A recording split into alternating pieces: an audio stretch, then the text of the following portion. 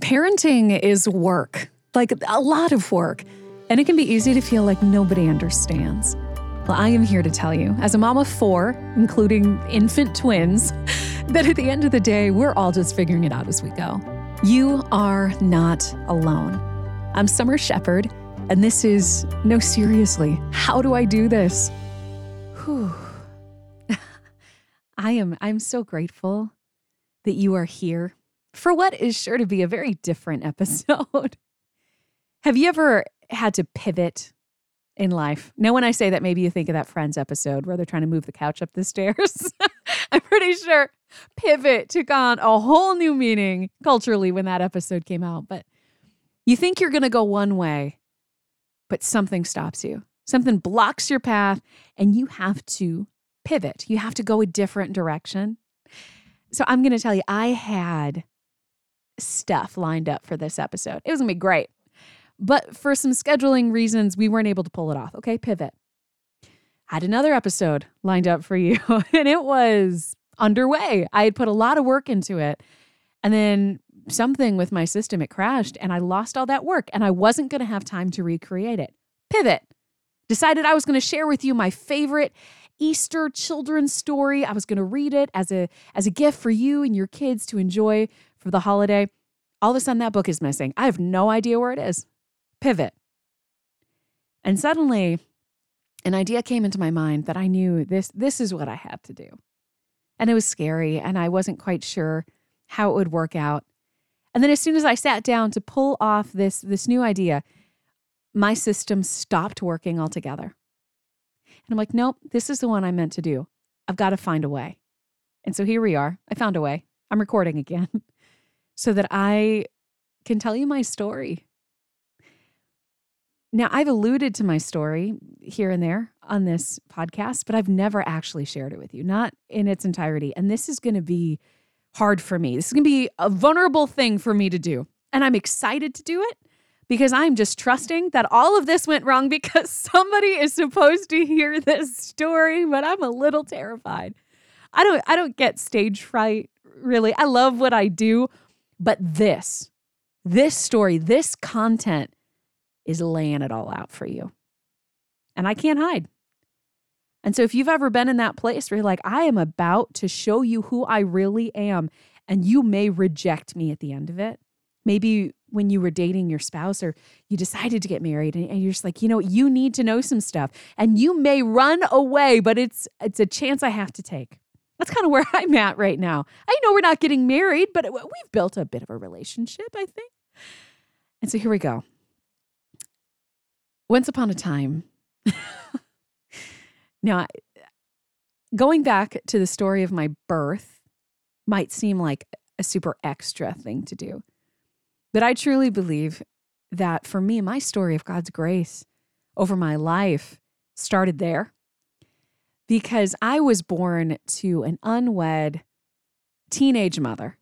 Well, technically, she was 18, but there's teen in there. She was young, and she was going to be doing this thing alone. She'd been dating a guy. It didn't end well. It went even worse when he found out she was pregnant, but she made the very hard and very brave choice to continue alone.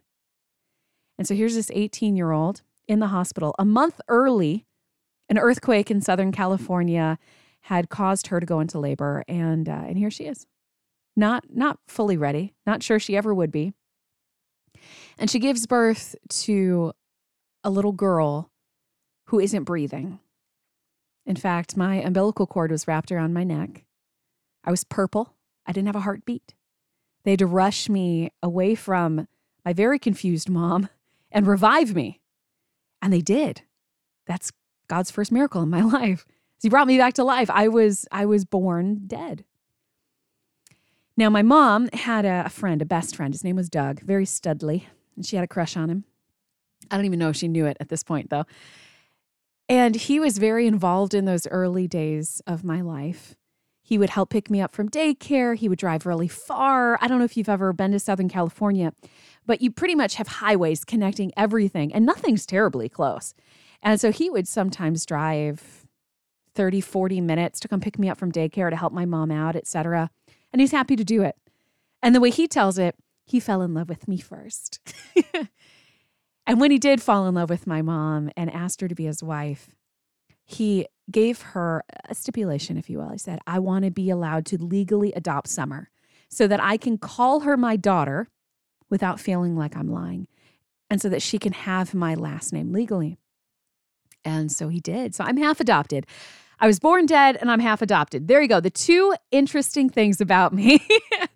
But even though that had just this beautiful storybook start, my dad and I particularly, we did not have a great relationship when I was growing up. There's a lot of things that played into that.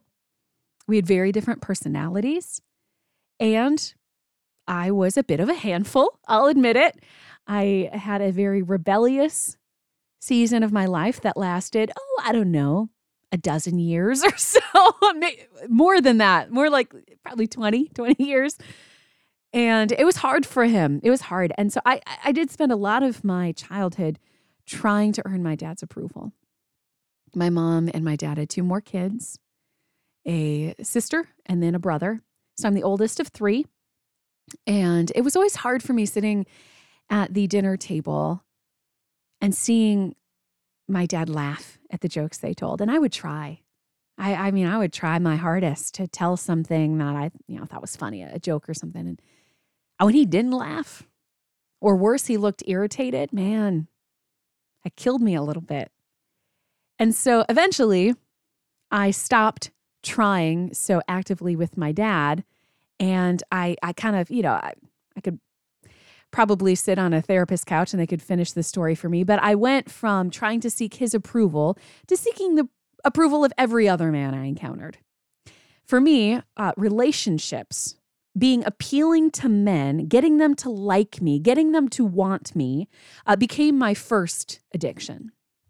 And so first really vulnerable moment.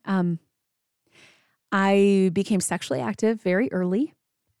And at that time, I was going to church. I believed I was saved. I had made a decision for Jesus when I was a little kid. I even was on the worship team. But looking back now, I was a mess. I would be standing on stage thinking about that cute boy in the 3rd row, or thinking about my boyfriend who didn't know Jesus at all and how quickly I could be done here so I could go hang out with him. Like I was not giving my heart and my life to Jesus like I would later learn to do. I wasn't. But I was involved in my church, and while I was, 15 years old, I met a boy. His name was Jordan. Now, he never did become my boyfriend, but I can admit to you here, he wanted to be, and I knew it. And it was never a secret to me. He was never very good at hiding it. Jordan was the kind of friend where if I were to miss church for any reason, if I were to miss the youth group, he'd call me. He'd be like, what's up? What's wrong? You need anything? Can I help you? Do you need a ride? Can I pick you up next time? Right. And then if ever I did bring one of my boyfriends to church, that rotating menagerie of boyfriends, he would just sit there. He would glare. And he wouldn't even try to hide it. I'm like, dude, I'm going to pretend I don't see it, because I didn't see him that way. But he was a good friend. Jordan had a disease called Fanconi anemia, which is a rare disease, but not so rare that he did not share this infirmity with his brother and his sister. Now, he was the oldest of 3 as well.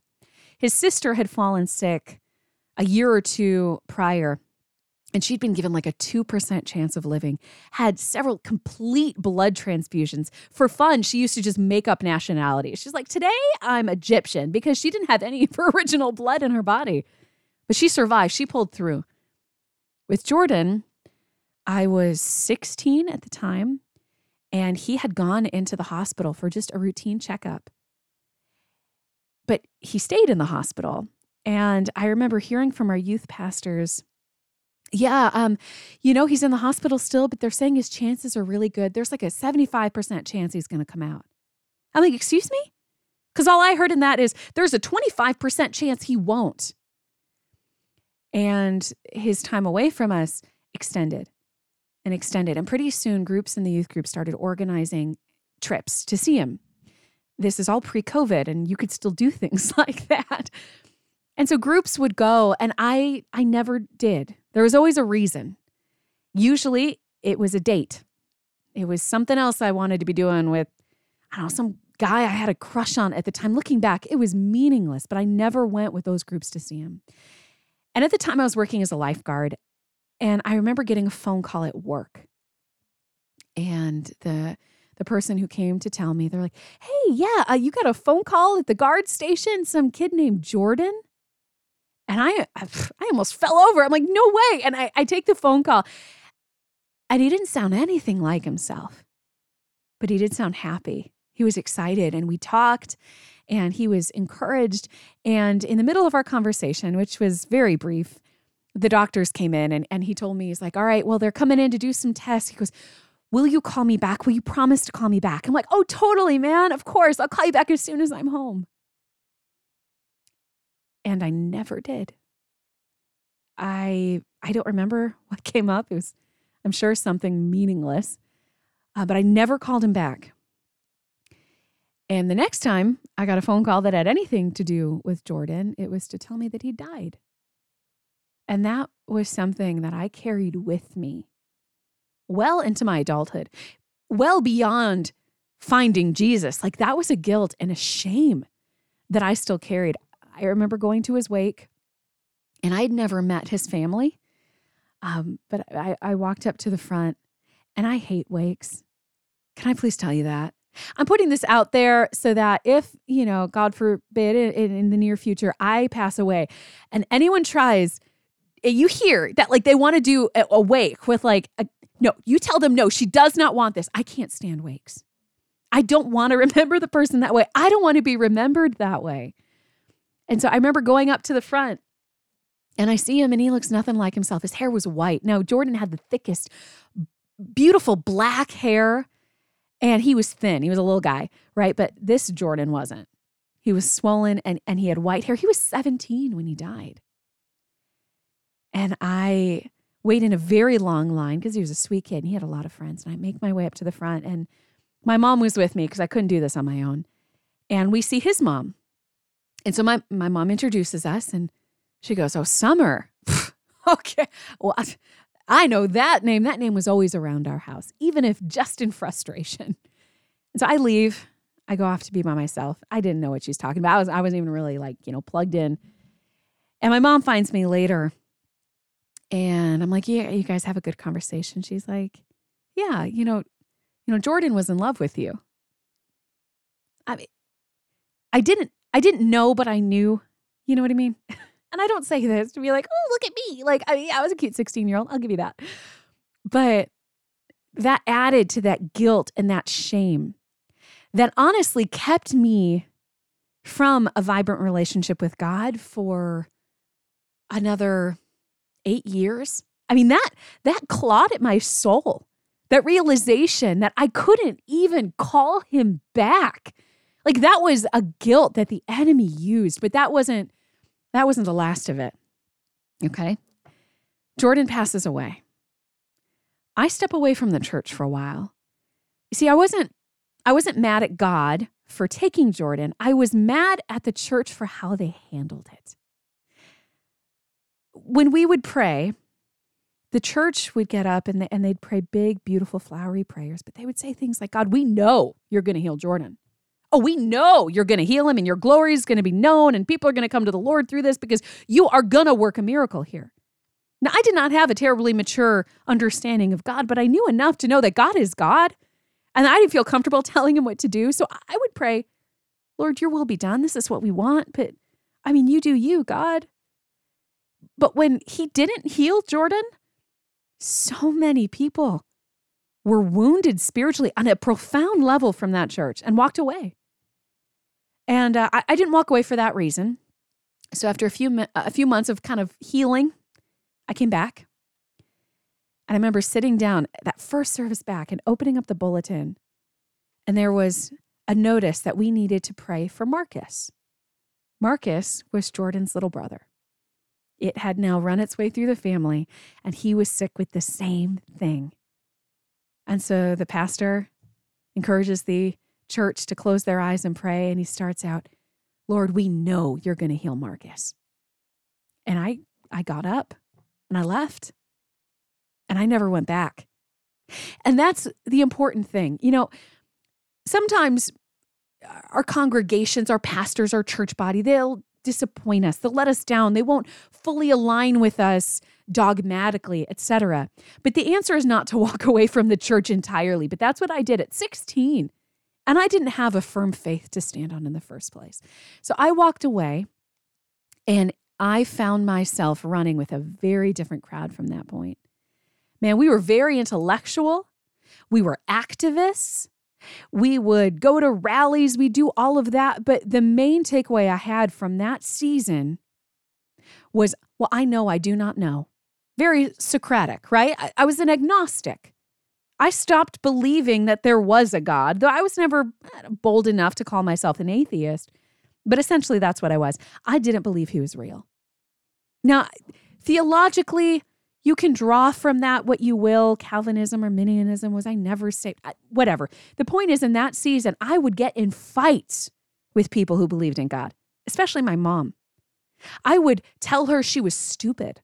I would tell her she was a fool, that she was blind. How could she believe this? Oh man, it was ugly in my house. Yeah, we were just at each other. And she had her heart in the right place, but it was ugly. And it just drove me further away. Not that I needed any help. As soon as I was out from under that body, I started falling into everything I'd always said I stood against. Drugs, sex, rock and roll. Okay, I fell and I fell hard. And I went running down a very different path than I thought I'd been on. And I started partying. And I started being a little bit more casual in my relationships. You can draw your inferences from that. I started smoking, I started drinking, and I started doing drugs. And I broke. And I didn't even realize it at the time. It wasn't until much later that it really stuck out to me how much depression I was truly experiencing in that season, but it was totally masked. And the people I was running with were no different. So I honestly, I didn't see it. And I struggled and I self-medicated, which caused me to struggle, which caused me to self-medicate. And all the while, I was actively trying to silence this voice in me that told me that what I was doing was wrong. So after running away for about 6 years, I can honestly say there was no shame for any of the stuff I was doing.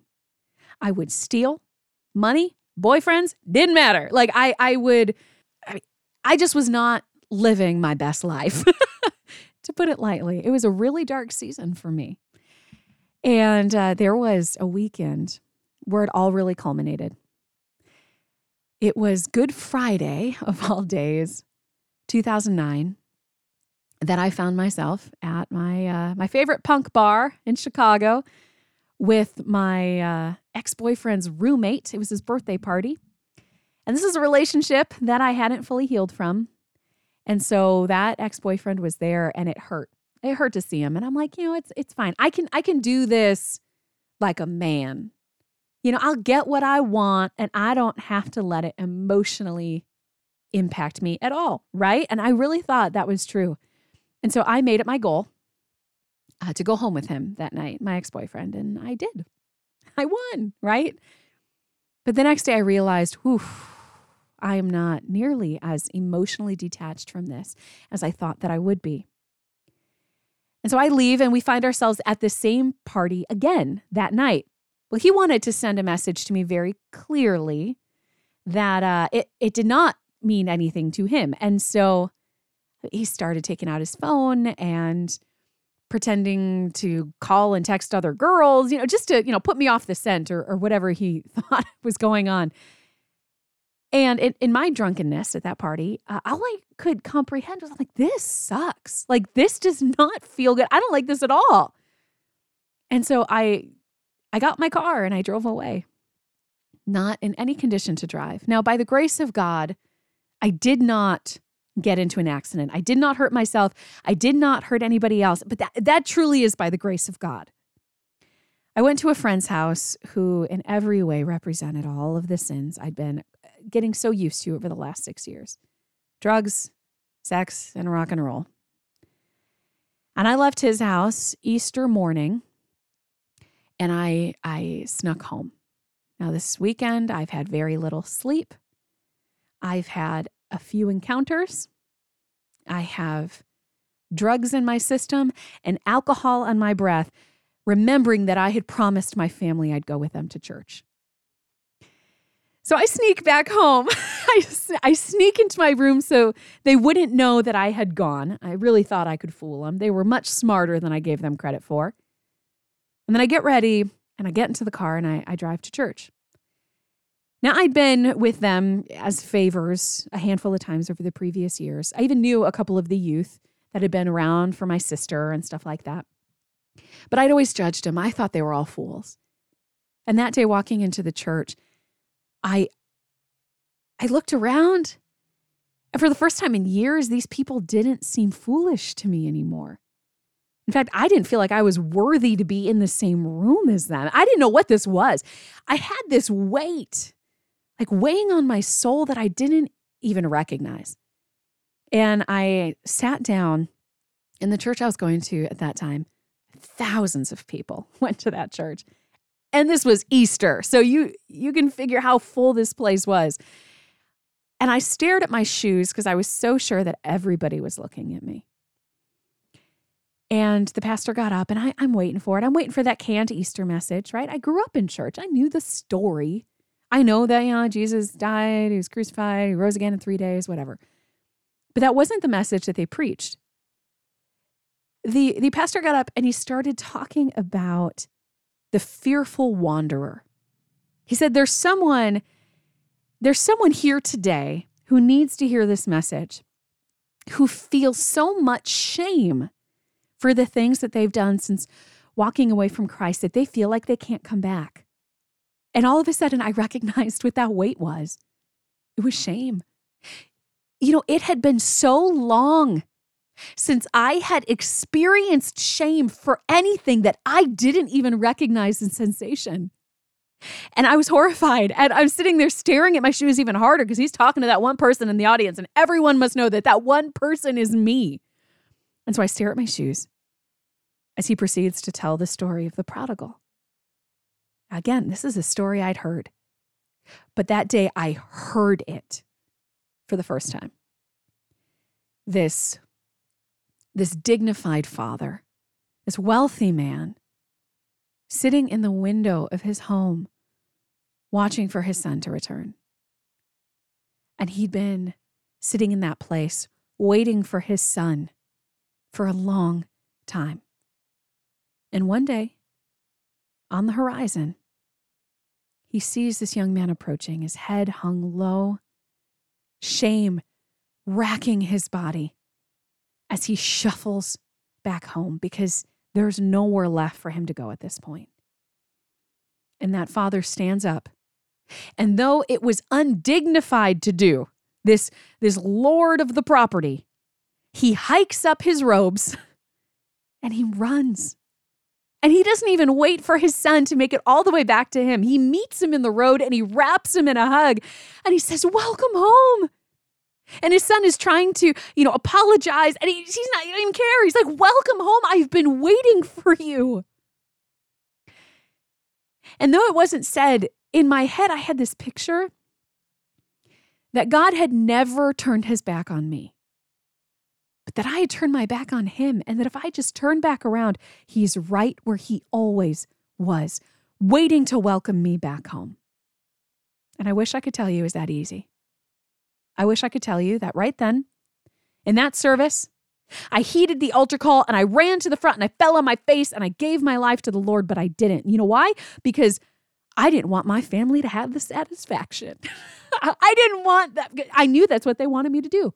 And I didn't want them to feel like they'd won. I was that broken that I knew I needed the Savior and I couldn't accept him because I didn't want to make my family happy. So I went home. But this was the moment for me. He's like, "Nope, you're done running. You've built your story. You've had your testimony building time. And now it's time for you to come home." So I get home and I'm making arrangements for dinner. My job is usually to set the table. So I'm setting the table.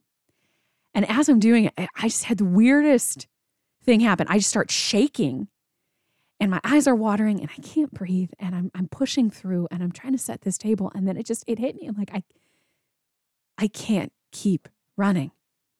I made it through dinner, but then I had my best friend come over and I had my sister join me. And I had two of the friends I'd made from the church, just from her involvement, come over. And I remember sitting on the floor of my bedroom because I couldn't stand. And I said, I can't keep running. Would you pray for me? Because I don't trust myself to speak. And I fell to the floor and I just wept. And they prayed for me to accept Christ. And I agreed in my heart and I did all that. But I couldn't even speak. Now, 24 hours before, I didn't believe there was a God. And here I am, prone on the floor, giving him everything I had to offer, which admittedly was not very much at that point. I had spent my inheritance, so far as I could see, in rough living. And here I am, crawling back home, saying, I'm so sorry. Will you take me back? And there was God saying, what took you so long? Welcome home. I realized after that moment that there was another pivoting point in my life, that I needed to make some big choices. But the first one that I had to do is I had to agree to honor God with my brain, which is something that I admit I'd never done before. I think there was a part of me that was always afraid to ask those hard questions because I was afraid there wouldn't be good answers. And so I spent so many years running away as an intellectual that I needed to prove to myself that I could be smart and be a Christian. So I started studying everything I could. And he showed up in all of the arguments that I'd never bothered researching. And I was just lit on fire. And shortly after that, I felt called into ministry. And not just ministry, I felt called to be a missionary. Now, for me at the point, I thought that meant I was going to go to Africa. And I was terrified. So I started asking questions. There's more to that story, more relationships that were built, some toxic, that actually through some heartbreak and angst helped grow me even further. That's another story for another time. But he shot me out of a cannon that first year. I chased after him harder than I'd chased after anything. I was on fire. I would sit down with my friends who didn't know Jesus for 13 hours and we would explore scripture together. Man, I was ridiculous. I don't know if any of my arguments were sound, any of my theology. I had no idea who half these people were that they were talking about in church or what order things happened. But it didn't matter because I had Jesus. And he shot me out of a cannon. He sent me to foreign mission fields. I got accepted at Moody Bible Institute, one of the top ministry schools in the world. And I started studying to be a missionary. And on that journey, you know what? It wasn't always easy. There were still seasons in which my old doubts crept back in. And I had to bring those to God. I still, today, have to bring those to God because I'm human. And those arguments are so powerful because they make sense. They appeal to our sense of logic. And so I had to constantly come to God and be like, Father, I need your help. I'm back here again. Please show me your grace. Like Gideon with the fleece, Lord, I just need you to show up because I am so weak. Show me you're real. Reveal yourself to me. Assuage my mind and remind me that believing in you is the most sound and sane thing that I could do. You're the only thing that makes sense. And he met me again and again. There's one story I do want to share with you because it's one of those stories that I always hold on to. During that first season, I felt very strongly from the Lord that all of the ways that he was blessing me and revealing himself to me, I needed to hold on to because there were going to be times in my life that it wasn't so easy. There was going to be periods of spiritual drought. You know what I'm talking about? Right? When I wasn't going to be on that mountaintop. And I needed to remember these stories. I needed to draw on this well of faith that I was in the process of digging. And so one of those stories, I had felt like I was led to Moody, to ministry, but I knew I wouldn't qualify. I had squandered my early college education. I'd gone to the community college to act. That was my background. I was an actress and I failed out. And so I went back trying to, rebuild my grades. But now I'm back in that environment where I'm hearing all those same arguments. And what I wasn't hearing was from God. I felt like he was being very quiet and I was struggling. And so I brought my sister to church. I brought her this, college age ministry that we were both a part of. And we're sitting there together and I just started praying before the worship because I'd promised myself. I'd gone from being a worship leader from a place of emptiness to promising the Lord that I was never going to do that again. I was never going to worship him without meaning it. And so I sat there and I'm like, Lord, I'm hurting. I'm feeling empty. You're strangely silent and I am struggling with old doubts again. I need you to meet me here, God. I don't know what to do. I was panicking. I was panic praying. But in my head, my sister had no idea. And she was sitting next to me. Now, again, this was a church thousands attended every Sunday. Thousands of seats. And underneath each one was a Bible. And there's people whose job it is every Sunday to go through and clear out old papers from these Bibles. Okay. So my sister forgot her Bible at home that day. She picks up the one in front of her, and there is one of those loose papers. Someone didn't do their job. And so she's being a little sister. She pulls it out. She's like, I don't want this. Shoot. And she throws her trash at me, as I'm praying. I open my eyes, and I pick up that piece of paper, and my heart stopped. Because on that piece of paper was the sermon notes from the message that had brought me back to Christ the year before. He showed up for me, and he has time and time again over the years that followed. He's shown up for me through abundant blessing. Yeah, I have a great life. I do. I have a wonderful family, and we are cared for.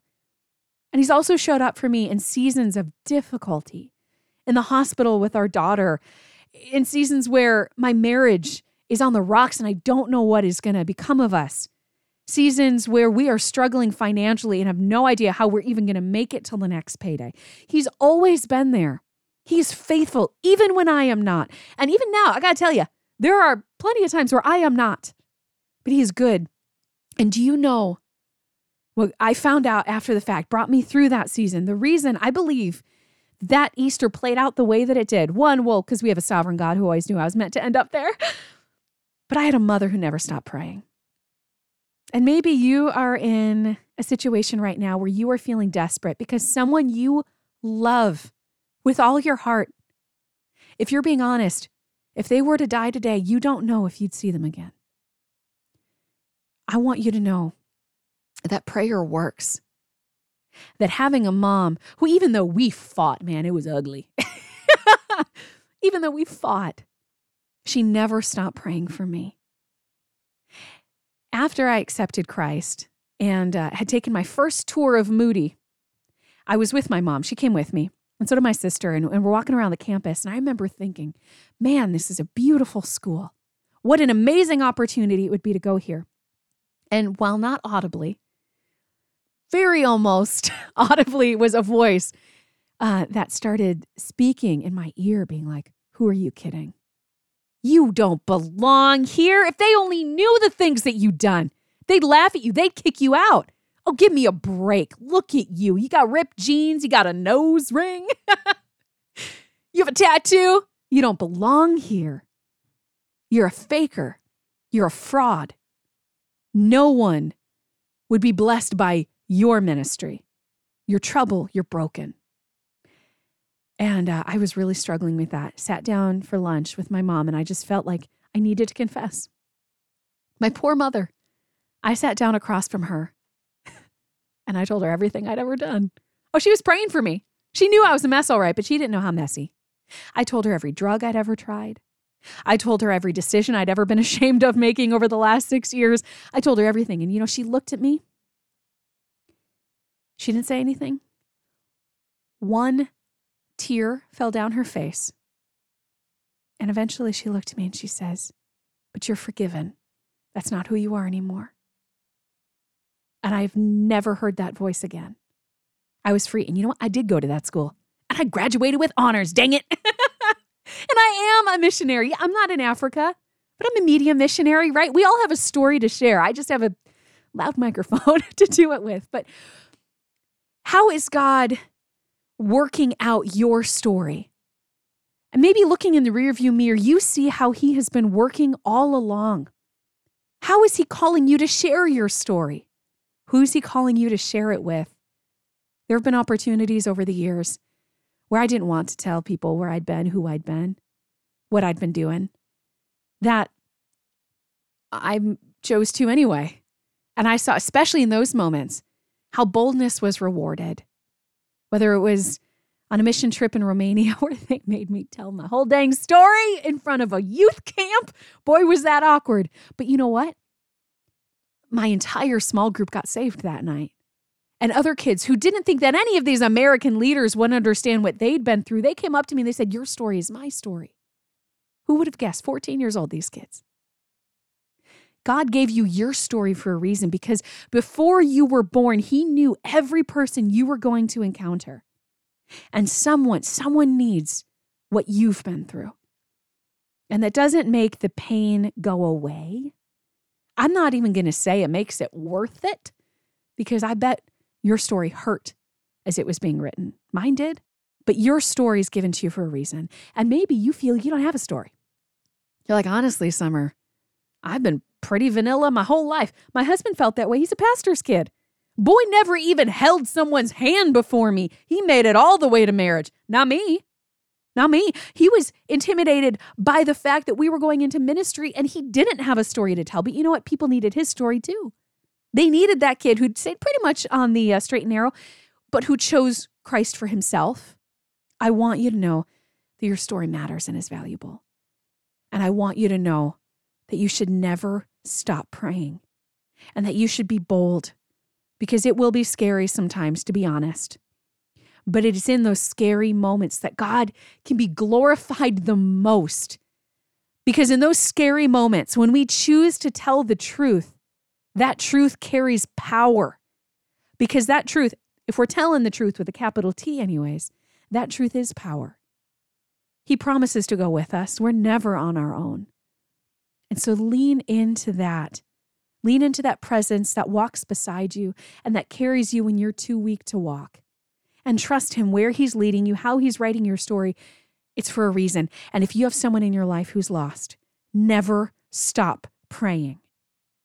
This was not the episode I intended to bring for you today. Honestly, I have the entire year slated out, and this was not on the list. But I'm praying you were blessed by it. I'm praying that all the technology broke for a reason. It's the thing that keeps us going, right? Trusting that God has a plan when everything falls apart. In fact, here, I want to read you a verse. Again, was not prepared for this. So if you can bear with me for a second, I've got to look it up because I don't want to misquote it.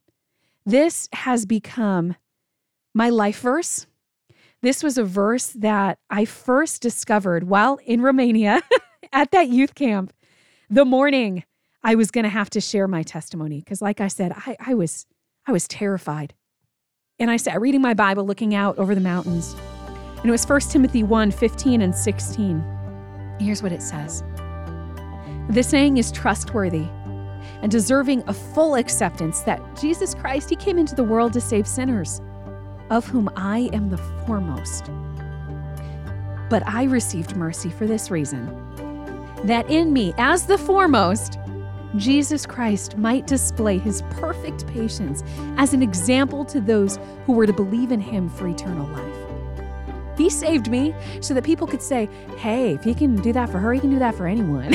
If he can put that girl on the right path, maybe there's hope for my son, for my daughter, for me. If you want to reach out, if you want someone to talk to, I want you to feel free and safe to reach out to me. summer@seriouslyhow.com. Or you can connect with us on Facebook. Just search for No Seriously, How Do I Do This? At facebook.com. But as always, I want you to hear this. Maybe this episode more than ever. You are loved and you are not alone.